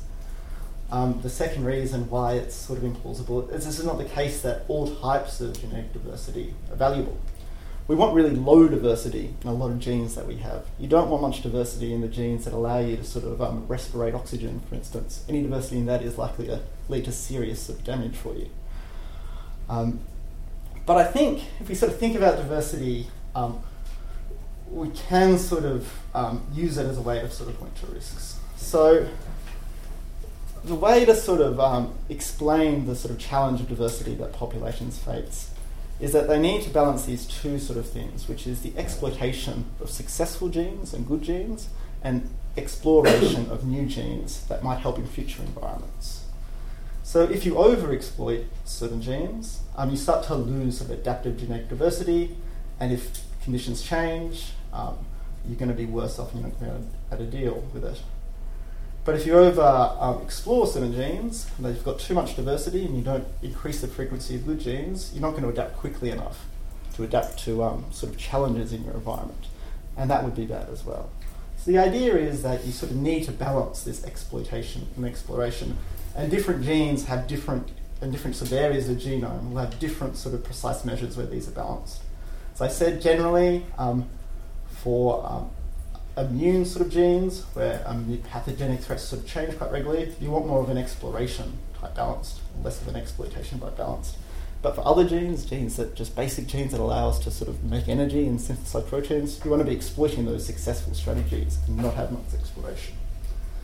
So with this in mind, I think what I've been saying about collective action problems, you can see that the risk is that we'll overexploit particular genes if we allow them to be very sort of widely available. Certain genes just might be much very popular, and they'll be overexploited, and we might lose some valuable types of adaptive genetic diversity. Okay, So just to end, I guess the main sort of points I've been saying is that, I think these are open empirical questions whether collective action problems will arise in the genetic supermarket, but I think they're important ones, and I think that we should sort of discuss this more as these technologies develop, because I think, if they arise, this could sort of help us sort of know what type of market the genetic supermarket should be, whether it should be a true free market or whether there should be sort of some state involvement in sort of restricting or promoting sort of certain traits. We have time for all the questions last time, so Anders, Rob, Stuart, Johnny. So I was wondering why you were putting it like the state restricting the market, because it might just be a case of subsidizing diversity. And one reason you might say the state shouldn't be getting in and saying, oh yes, that is a really good gene, let's subsidize that, is of course the fear of some kind of eugenic control. But the state could actually do this in a kind of hands-off manner. For each particular trait, it might actually just subsidize the least popular version of a gene. That would be completely agnostic about what's the best type or something. It would just subsidize diversity. Yeah, I would probably be open to that. As I said, if there's ways to sort of, remain diversity, and I wouldn't be arguing that government should completely restrict options in this case, or completely I think subsidising the low ones is a really good way to do it, and that would be what I would sort of argue for as a result of these types of cases. Rob. Okay, so they can be quick. 3 quick points. One, you should check out a population model called hawks and doves. So this is describing frequency-dependent selection. So, for instance, you might modify your child to be slightly more aggressive than the people around them because they'll get their own way. Yeah. But then if they meet other people who are more aggressive, you get negative consequences. Anyway, have a look at hawks and doves. It's a real problem in this issue. Second, you need some independent way of resisting a full-on Brave New World. It would be better for everyone if they were genetically modified to suit their social niche. Okay, both total and average utility would increase. So once we start looking at these collective distributions, you need some reason to avoid a very radical genetic engineering project to achieve some collective goals. Finally, and I've mentioned this before, say the base level of depression in the community mysteriously collapses. Okay, turns out that there's a geologic phenomenon that is causing depression. It stops. Everyone's born happy. Your argument suggests that we get a net loss of cognitive diversity. Therefore, we should put drugs in the drinking water to restore depression. And that seems implausible that you should ensure that people have genes that cause the individuals to suffer for the sake of the collective good. Yeah, okay, thanks Rob, that's really helpful, and I'll get that book off you later. And yeah, look, I agree that last point, that does seem like an unattractive sort of scenario, but what I would say is that I don't want to put absolute importance on sort of collective well-being. I just think it should be one sort of goal of states when they're regulating sort of access to technologies. Now, there's probably going to be some permissible ways to promote cognitive diversity and some impermissible ways to do it, right? So a really impermissible way to do it would just be, we can kidnap children from their parents when they're really young and we can get them to thinking all these strange ways and give them back. That would promote cognitive diversity, but no, I don't think that would be a good thing to do. It would be impermissible because of the other moral constraints in it. So I guess I would want to sort of say that in the one case, not letting parents access a particular technology that lets them select genes for their children is a less sort of imposition on liberty than sort of poisoning their water. And it would be one would be permissible way of achieving the cognitive diversity goal, and one would be an impermissible way of doing it. Stuart. Yeah, just to get back to your whole supermarket model, why do we think that parents are any good at being consumers in it? And why do we think the outcome of this would be good at all? Because if you want to be a good consumer, generally, I get a coffee, I hate it, I don't go back. So we're the best at being consumers for things that are short-term and for ourselves. When we're choosing for our children, we're choosing stuff that's long-term and for other people. And we're cutting into an area where there's also so much difference between what we want, what we say we want, and what our children want. Like imagine on obedience, happiness, honesty, and chastity, what we would be prepared to say, what we would choose, what we'd actually want to choose, and what our children would want if they had the choice. Because I'm about to be a father very soon. I think I probably would be better than most people at choosing stuff for my child, but I wouldn't be any good at it. But you need to be better than nature. Well, that's a low bar to cross. I mean, I just don't see why sort of the market would be the thing would be the best model to use here. So. Yep, Betty, first of all, congratulations. That's good. I've got a little bub myself, so it's a very exciting time. Look, so I guess one of your points is, well, generally we give parents a great sort of degree of freedom in how they raise their children, right? So we often think that parents, they might be hyper-parenting or developing these bad traits, but we don't, we give them that sort of right to sort of try to imbue those sort of traits in their children. You might think that the genetic supermarket is just extending that sort of right that they already have. We think we have a strong provision against the state intervening, taking children off parents if we just think they're doing a bad job. We need to have really clear sort of cases for that in sort of certain cases. And I guess, as sort of Julian was sort of saying too, we've got options here. So one option is to leave it to nature, and I think a lot of arguments say that can be really bad. We've got limitations due to our evolutionary history, which are really bad now because our environments have changed sort of so much. So we might think that it's a good idea to help our children to sort of change genes in these ways. So one way I can do it is a state-based thing, which is a more eugenic practices where the state chooses. But I think that could be really risky and don't want to do that for one. We think liberties need to be valuable, we should be protecting. The other thing is that the state, if the state would do it, you think it might do it in a way to lower diversity. We should all have these exact perfect sort of people, and that might be bad. Whereas when you get parents to do it, you'll have the different parents have different sort of attitudes mostly, and that they will sort of, it will promote this more sort of free, I guess, sort of experiments in what will be good. The point was just that since it has all the features of a really bad market, we shouldn't expect all the good things that flow from good markets to come into it. Right. So what good things we won't expect? That generally, people choose things that make them happy. People produce the right amounts of, all the sort of good stuffs that flow from markets. That everybody tends to get a certain amount of what they want at the prices that they're willing to pay, etc. Efficiency. So that's the sort of stuff that we wouldn't be getting just by making it into a market because it doesn't have the features of a good market. Remember that the word market here does not necessarily mean an economic market here. I was imagining there would be a cost. But his point was that the parents might choose to have a child who's obedient and chaste, whereas that might not be, what is actually good for the child or good for society. They're going to be deficient in lots of ways because they don't pay the price. For their, whereas in a true market, you pay the price for your bad decisions. Right.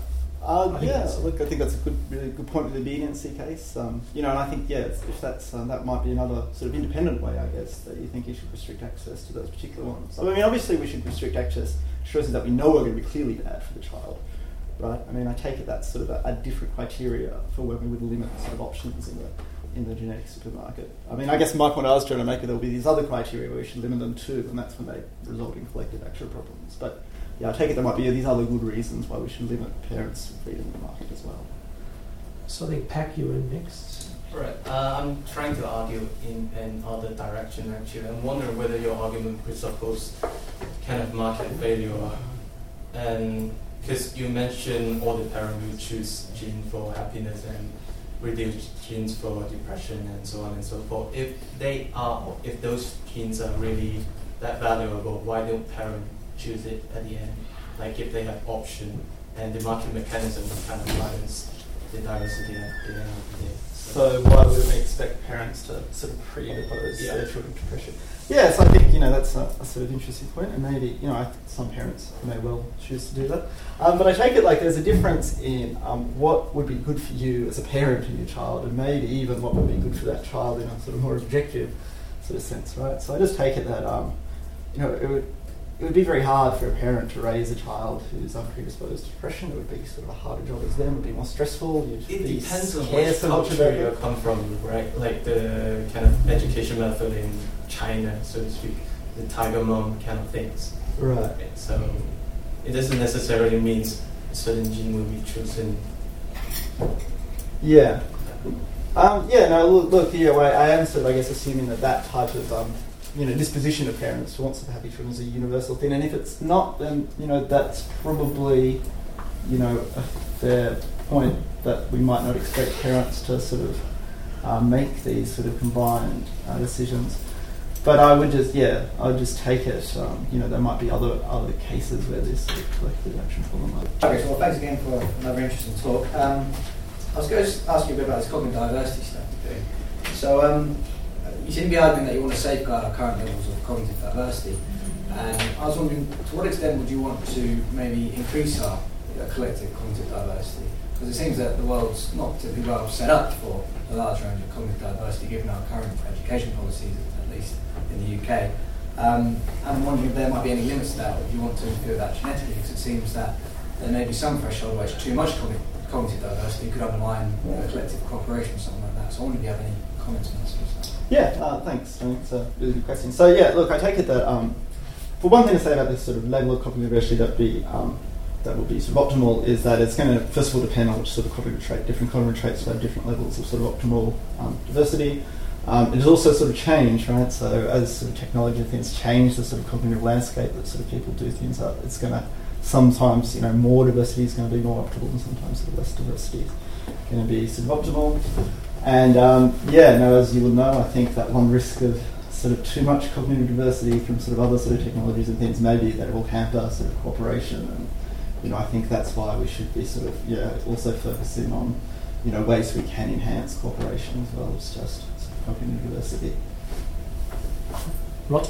Thanks a lot. Another question about cognitive diversity. So it sounds like, I don't know the literatures that you're referring to, but on the picture of cognitive diversity that you're describing, sort of empirical stuff that we know about that, the amount of cognitive diversity that we have at present, like the natural distribution of cognitive diversity, if you want to call it that, can be, pretty good.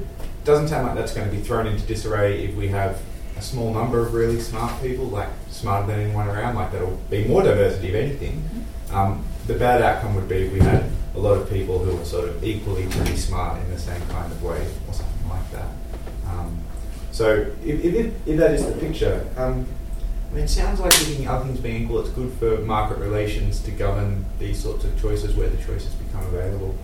Is there anything in what you presented that gives us the resources to resist a situation like this, where the government decides people can bid for the 100 licenses that are issued per year to enhance your child, to make them like the super brain, right? And we just put those on, what's eBay or whatever, like a bidding site, and whoever wants to pay the most can have the smartest kid, but we only issue 100 licenses or something like that. And it sounds like your picture would certainly allow, you don't have any qualms about governments really getting involved and dictating terms about how these market relations would be run. Does that sort of picture, solve these problems by your lights? Look, I'll just answer really quick. I think, that's something that my model would sort of support in that type of case, as long as there's, a limit to how many sort of different types of particular cognition there could possibly be. Then, you could do it a number of ways, I think. So one way would be a sort of bidding system, you might think a lottery system or something like that. But as long as there's sort of ways, I think, to avoid this place where everyone has these same sort of cognitive traits. Right. So the solutions to collective action problems are not... they're not solutions that come from some particular ideal about egalitarian solutions to collective action problems. Yeah, I think you could be open to how to then solve them. Right, they could be very. Okay, it's just about avoiding really bad outcomes in utilitarian terms or something like that. Yeah, thanks. Rob, you had another point. Yeah, okay, so one thing you should keep in mind is that these debates look very different if we're imagining genetic selection, which is non-person affecting, and genetic modification, that might be person affecting. Because when you take the genetic scapegoat case, everyone else is happier. The world is much happier if 1 in 100 children are born with a life barely worth living. Because every morning I get up and say, thank God that wasn't me. I get to be sympathetic, I get to display virtues. My life goes better because I know that there's this poor bastard over there who has a life barely worth living. Indeed, the net impact on the community is to massively elevate total social welfare by bringing these people into existence. And we choose them by lottery.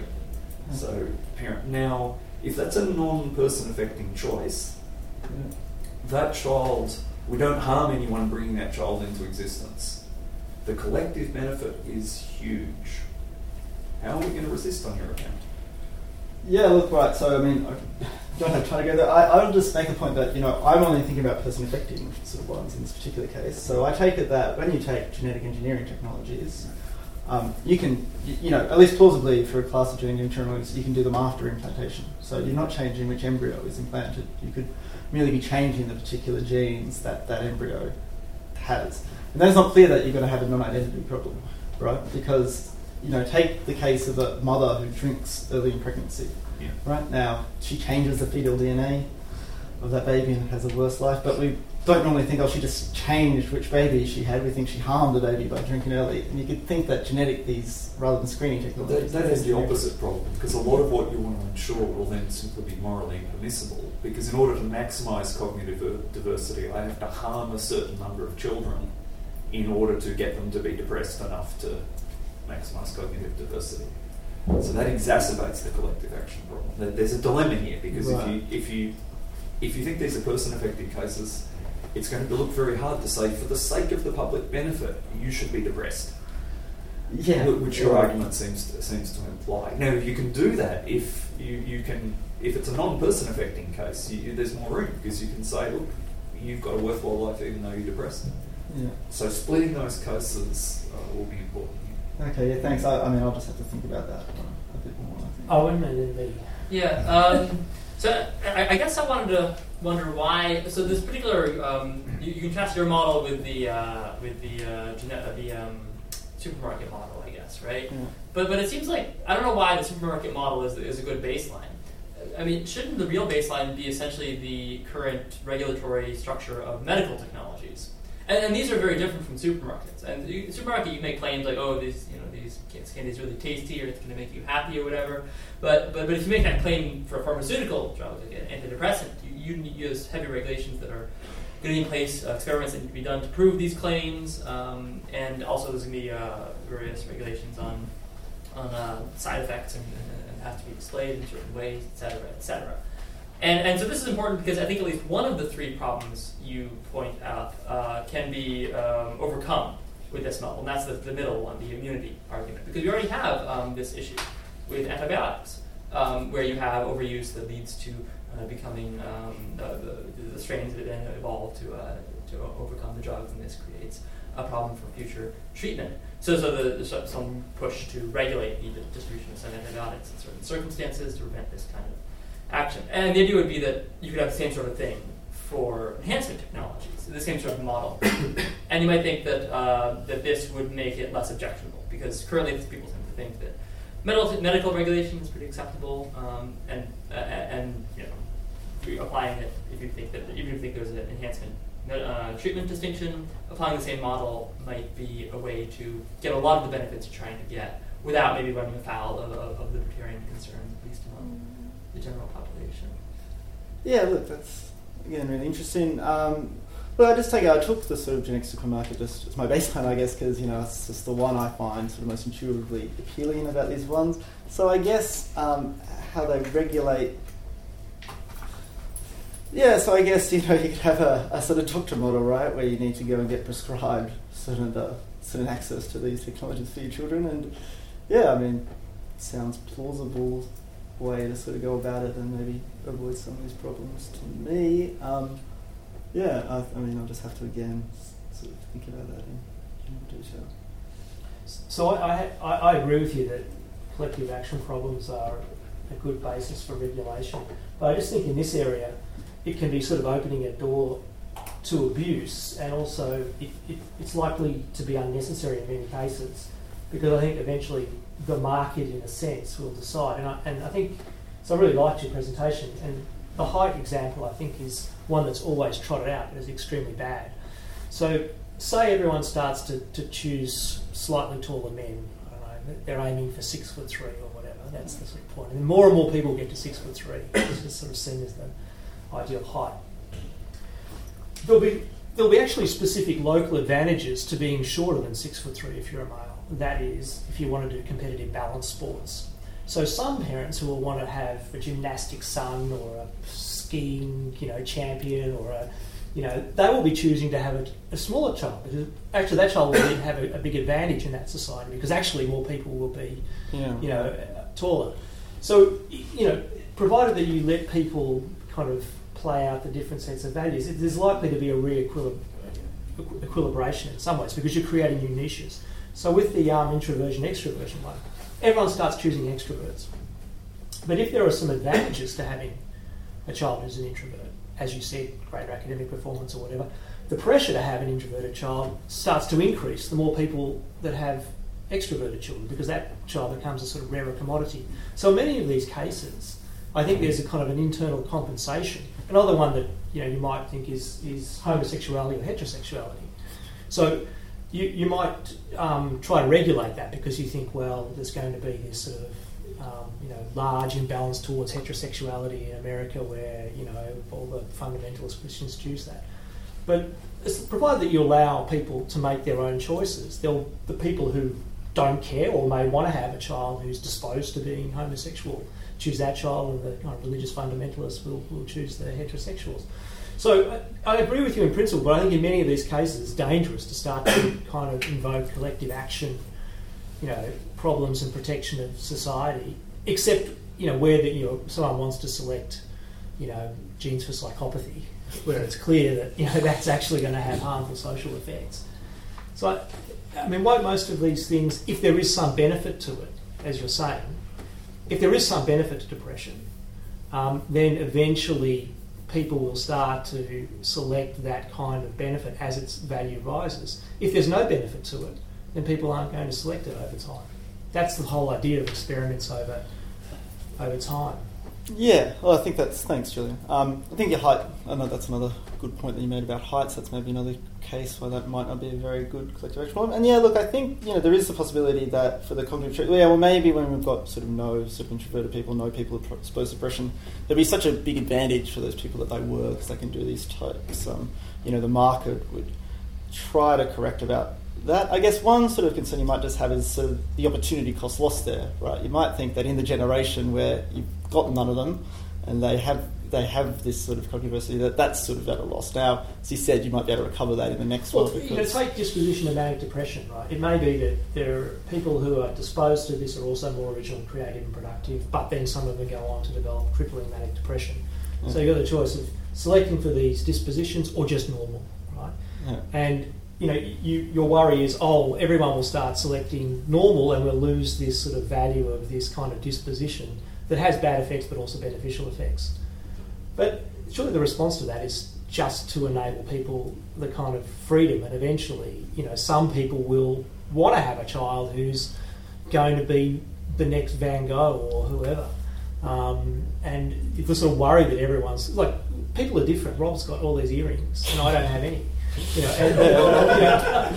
People choose to modify their bodies in lots of different ways, and then some people, it's true that many people kind of converge on this beauty norm, but not everyone. Some people, try to turn themselves into a cat. Right. Your view is, we need to protect against this sort of stereotype by, stopping kind of intervening in this process, because everyone's going to want to look like a Barbie doll. Yeah. But I guess I don't need everyone to do it, right? There might always be exceptions. There might always be some people. But what I say, there's a certain amount of diversity that would be productive for a particular type of trait and given a particular environment. And I don't need it to go completely down, I just need it to be reduced to a point where it then starts having bad collective ability. So even if there are the few parents that would choose the manic depressive or the introverted, the fact that there would be less of them might be sort of a bad thing. So, yeah. But then how do you know that the rate that we have now... Yeah, no, it's absolutely... No, I was going to say, so yeah. So, question, and that's a plausible sort of canary, though. Maybe we've got too much now, maybe we've got too little. I agree, we don't really know. I guess my point would be that there's a risk of a sort of very libertarian model that you then end up with too little, and that just needs to be sort of considered more and seen as a risk. Other questions? Anders? So this might be relevant to both of the talks, actually, because besides some empirical questions, there is also this question how much we can make policy based on our assumptions, how technologies are going to be developed and used in the future. So earlier, Rob's talk was kind of based on that we knew that this was enhancement that you could only do once.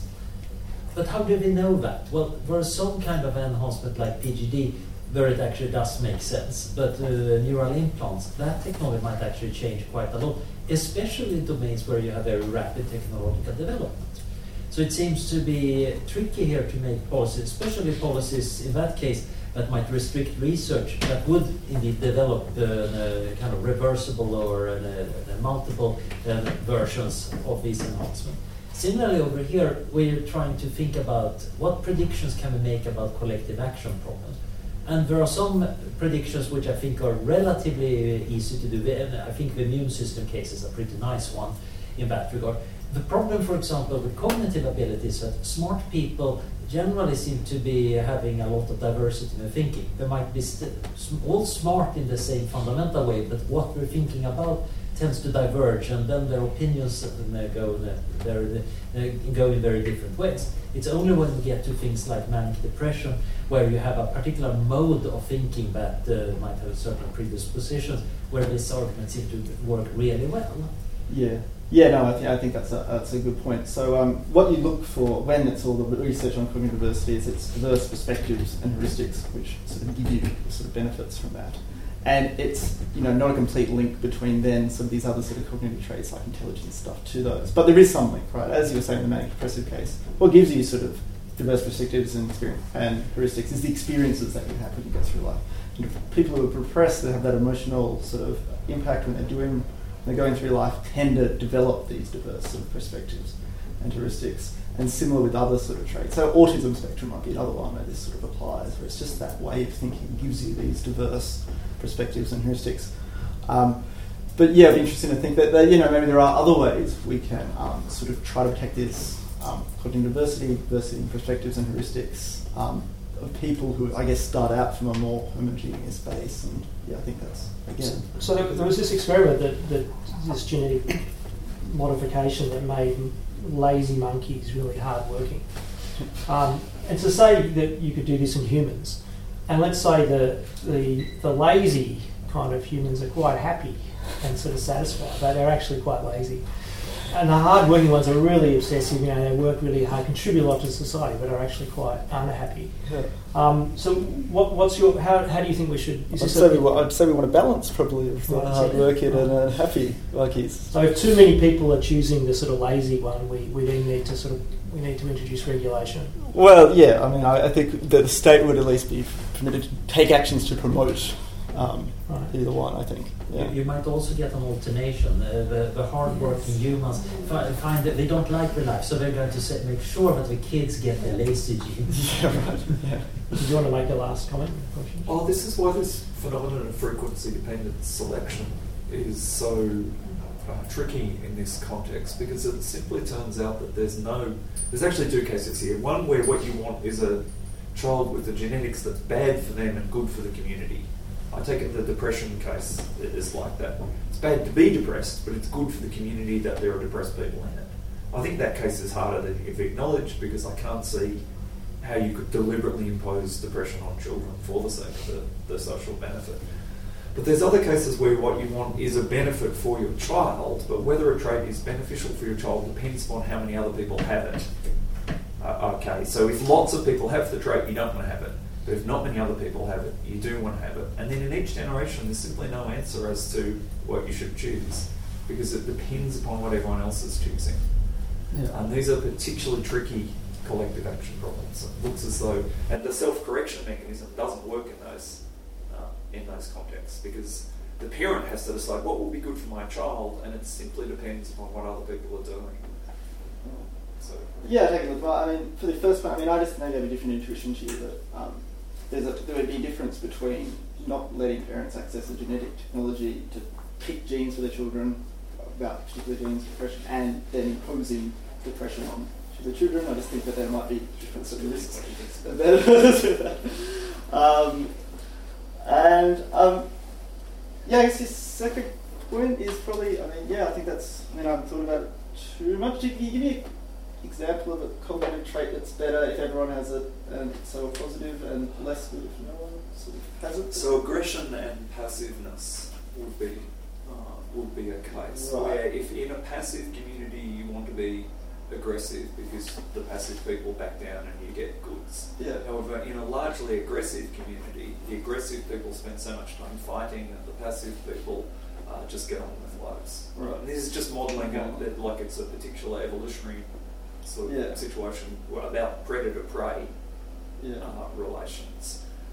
And in that case, should my child be aggressive or passive? Well, it depends upon whether they're going to be born into a population of aggressive or passive individuals. Yeah. So there's no answer to the question, what gene is best for my child, independently of a given distribution across the rest of the population. Yeah, look, and that's an interesting case, and I think that sort of applies more to, if we're talking about the obligation to parents and what's best for their children and choosing it, maybe there. Because I take it for estates that if they're always best if everyone's passive, right? So that's what they should be encouraging. But maybe you kind of assume that the state is thinking long term in a coherent way. Just because some sort of long-term dictatorship would want something to be like that doesn't mean that sort of a democratic government who's going to go to the voters in 3 years and is obsessed about what the Daily Mail will say will be thinking of that on those kind of lines. Yeah, I guess, I'm just trying to take it so the state should be promoting collective well-being. Maybe that's naive of me. It's philosophy, not politics, mate. Anyway, so join me in thanking both speakers for being here.